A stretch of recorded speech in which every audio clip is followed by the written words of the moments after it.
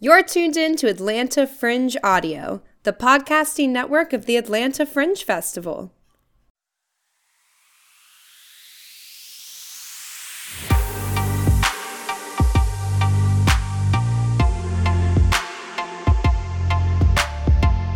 Welcome, dear listeners, to this episode of Speak Up, a special podcast series presented by Scranton Fringe, the Black Scranton Project, and Park Multimedia.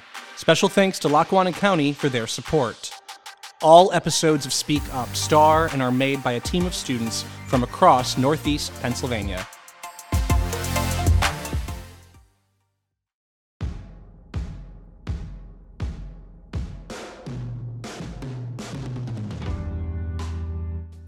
Hello, everyone, and welcome back to the Cutting Edge Podcast, your home for entertaining stories, hard-hitting tales, and eye-opening experiences. This episode, we will be diving into the cryptid, the creative, and the corrupted. I am your host for this episode, Terry Thompson, and I am joined by three wonderful guests who are going to be sharing their words with you very soon.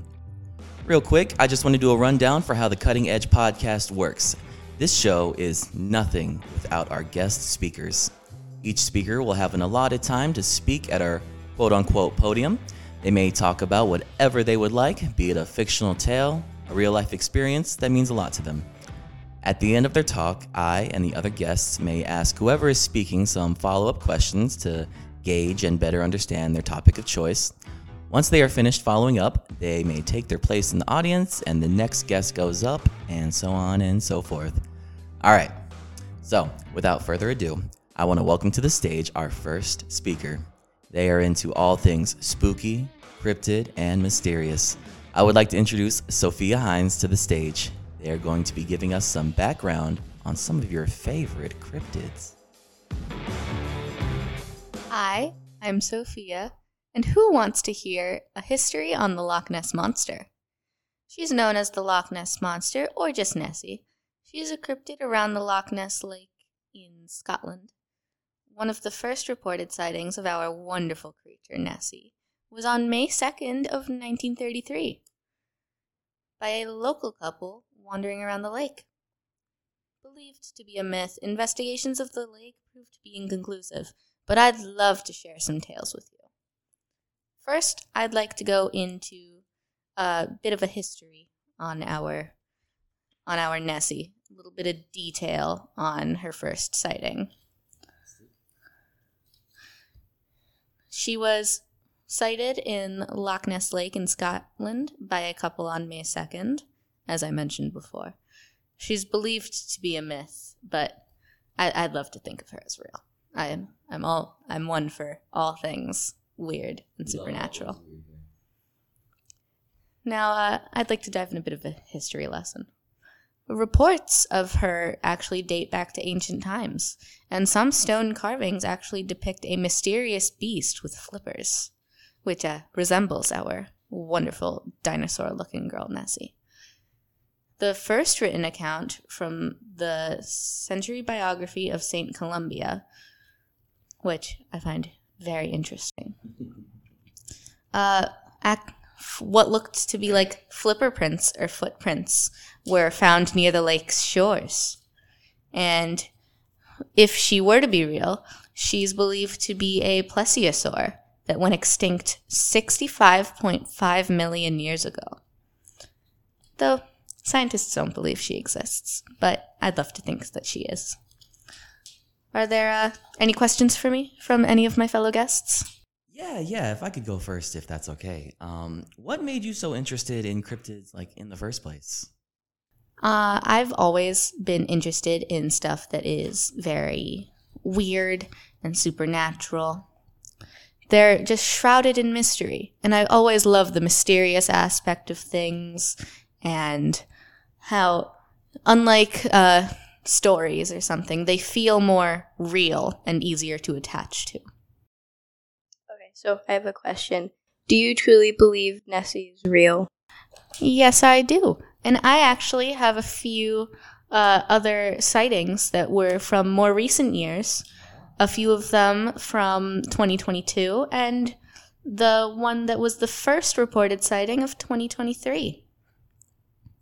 So first, let's go into the ones from this past year. Well, this is from a website I found while looking for these stories that just shares the 10 best of all the Nessie sightings reported in 2022. And this is a quote from the website. There has been no shortage of supposed Loch Ness Monster sightings in 2022. For those interested in capturing evidence of the mythical beast's existence, with so many alleged sightings of Nessie over the years, it's no surprise that this year provided us with plenty of photos and videos to pore over. While not every sighting has made it onto the official Loch Ness Monster Sightings Register, they are all worth looking into. We have covered plenty of these sightings over the past 12 months, and to celebrate the start of the new year, we have compiled a list of the 10 we believe to be the most interesting. I will only be talking about 3 of them, but these are just the ones that I thought sounded most interesting. And the first official Loch Ness Monster sighting of 2022 recorded after a 3-month drought. Once again, these are direct quotes. I did not make any of these words. All credit goes to the people who wrote this website. Back in March, a Loch Ness monster hunter reported the first official sighting of the year after spotting what he said were 2 objects moving parallel to each other on the surface of Loch Ness. Irishman Eoin O'Fadhagan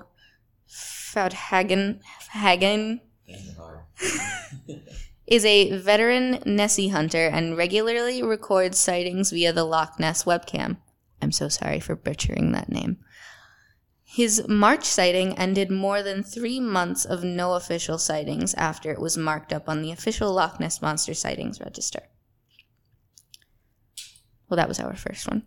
Next is the tourist who captured a Loch Ness Monster on sonar 400 feet below the surface.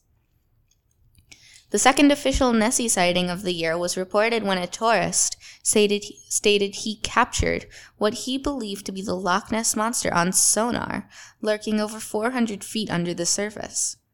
Tom Ingram was left speechless when he saw something big appear on a tourist boat's sonar. At first, he thought it was just a crew playing a prank, before he realizing it was, in fact, real. Personally, if I was this guy, I'd be so hyped.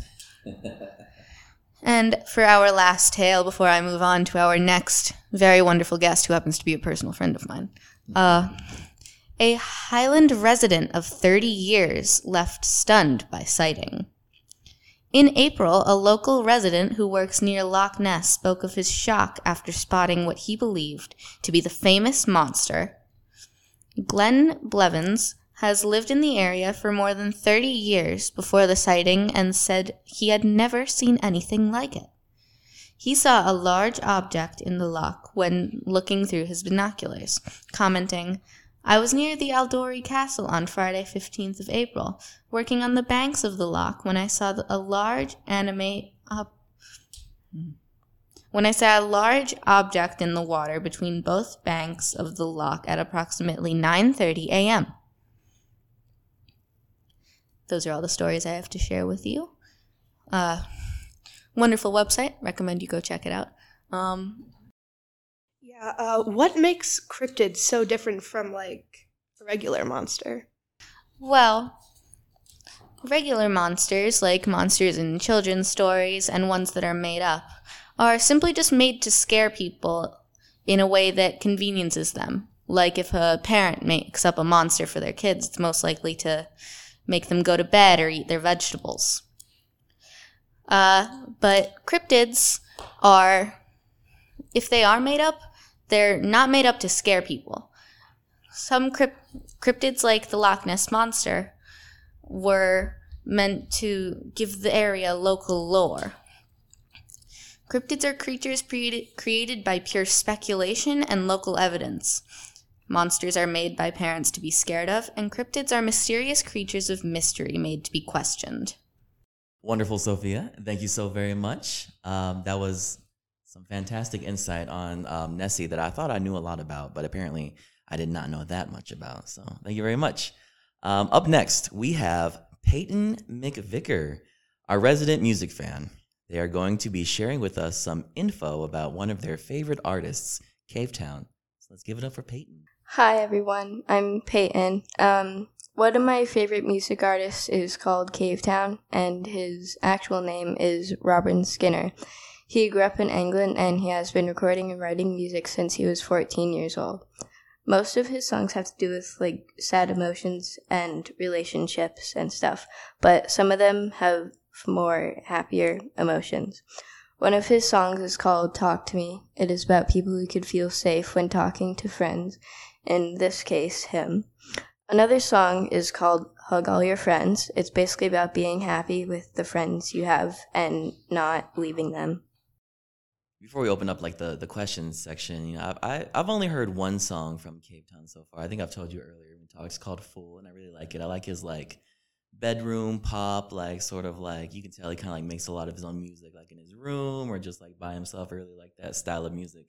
You know, he reminds me a lot of like Clairo, if you ever heard of Clairo, like that and stuff like that. Yeah, Clairo's great.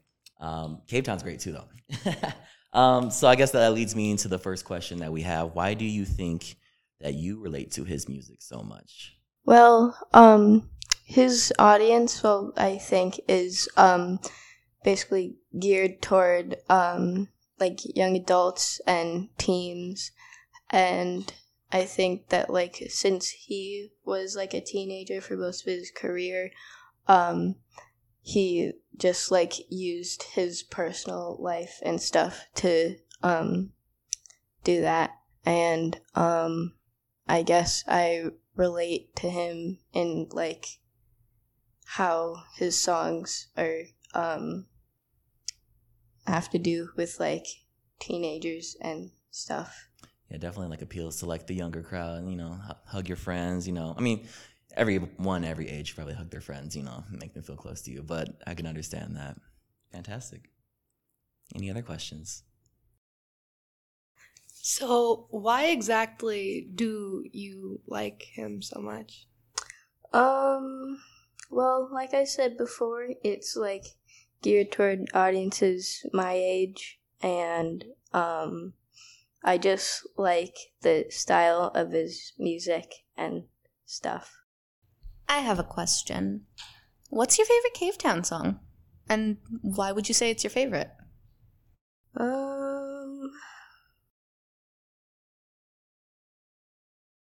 Yes. Every one of them's good, apparently. I can agree. Now that I think about it, I don't think I could pick a favorite either. Yeah. What about the ones you listed, like Talk to Me or Hug All Your Friends? Either of those ones like stand out to you? Well, there is an album, and it's called, like, the actual name of it is 16416 with like numbers and stuff, but it's like every single one of the songs in there is just like really relatable to me, and it's cool. Well, thank you so much. I won't tell the audience about your whole like playlist of all Cavetown songs, you know, so we'll keep that one. We won't call you out too much this time. You just did say it. Well, you know, the magic of editing. But if it makes it into the final podcast, that's cool too. Wonderful. Thank you so much, Peyton. And last but certainly not least, we have our very own Chloe Ratchko. Chloe is going to be sharing some words on some racial issues and her perspective on these very tough matters. So let's give the floor over to our own Chloe Ratchko. Hi, everyone. I'm Chloe. So I wanted to talk about racism and how it affects people it targets. The most common place to find racist comments is the magical world of the internet, most commonly in chat rooms or underneath pictures or videos. A lot of people who make these comments think it's funny or quote-unquote just a joke. Most comments on people's skin color and stereotypes aren't cool and lead to a lot of bad things. What kind of bad things? Stuff like this can lead to people to fall into states of depression, types of anxieties, and suicidal thoughts. Thank you, Chloe. Thank you so much. You know, it's tough to ask questions on like topics like this, you know, like very serious topics. But I mean, I guess my only question would be like, what do you think is the best way to like combat racism? Like from like, either point of view, like the victim or like the person like directing it. Like what do you think? So I think the best way to combat racism is with self-pride, because racism is supposed to like tear you down and make you hate yourself in certain ways. So I think if you just like show who you are and be happy with your skin color, then that's a great way to do it. Fantastic. Thank you. I have a question for you, Chloe. So, do you have any words of advice for people who are victims of racist comment? Yes, so if you're a victim of racist comments, I think you should just take pride in yourself. Like I said with Terry, the best way to defend yourself against racism is to prove that you don't care, just to walk away from it and say, I'm proud of who I am, and just to be happy with who you are. That's very nice. I have a question for you, Chloe. Now I understand that it obviously is, but from your point of view, do you think the world is a better place now versus back then when it comes to racism? Well, in ways, yes, because back then African American people couldn't vote and could barely do anything. So now it's definitely quite a bit better. But with all of the new things that are out there, social media and new like racial slurs and stuff, it is getting back to the point, I feel, where it's not good. It was never good, but we're getting back to the point where it's just like regressing a little bit, right? It's going back to how it was, and it's getting worse again. Good in some ways, but like a little worse in like some others. Understand? Thank you, Chloe. Thank you so much, Chloe. That was fantastic insight. Fantastic commentary. You guys may be young, but you guys are like so much further along than when I was your age. Or it's just fantastic. Thank you so much. All right. Well, as we begin to wind down, I want to thank all of you out there for listening. This episode has been a ton of fun to create, so we hope it was just as much fun to listen to. I want to thank our 3 awesome guests, Sophia, Peyton, and Chloe. Without these 3, this show would not have been possible. And I mean that. They like created this whole thing. I had like 0 input, so this is like all them. This has been the Cutting Edge Podcast. That's Sophia, that's Peyton, that's Chloe, and I'm Terry. Signing off. Thank you. Thank you for listening to Speak Up, a podcast project with Scranton Fringe Festival in partnership with the Black Scranton Project and Park Multimedia. For more information about Scranton Fringe, please follow us on Instagram, Facebook, Twitter, and TikTok, or go to our website, scrantonfringe.org.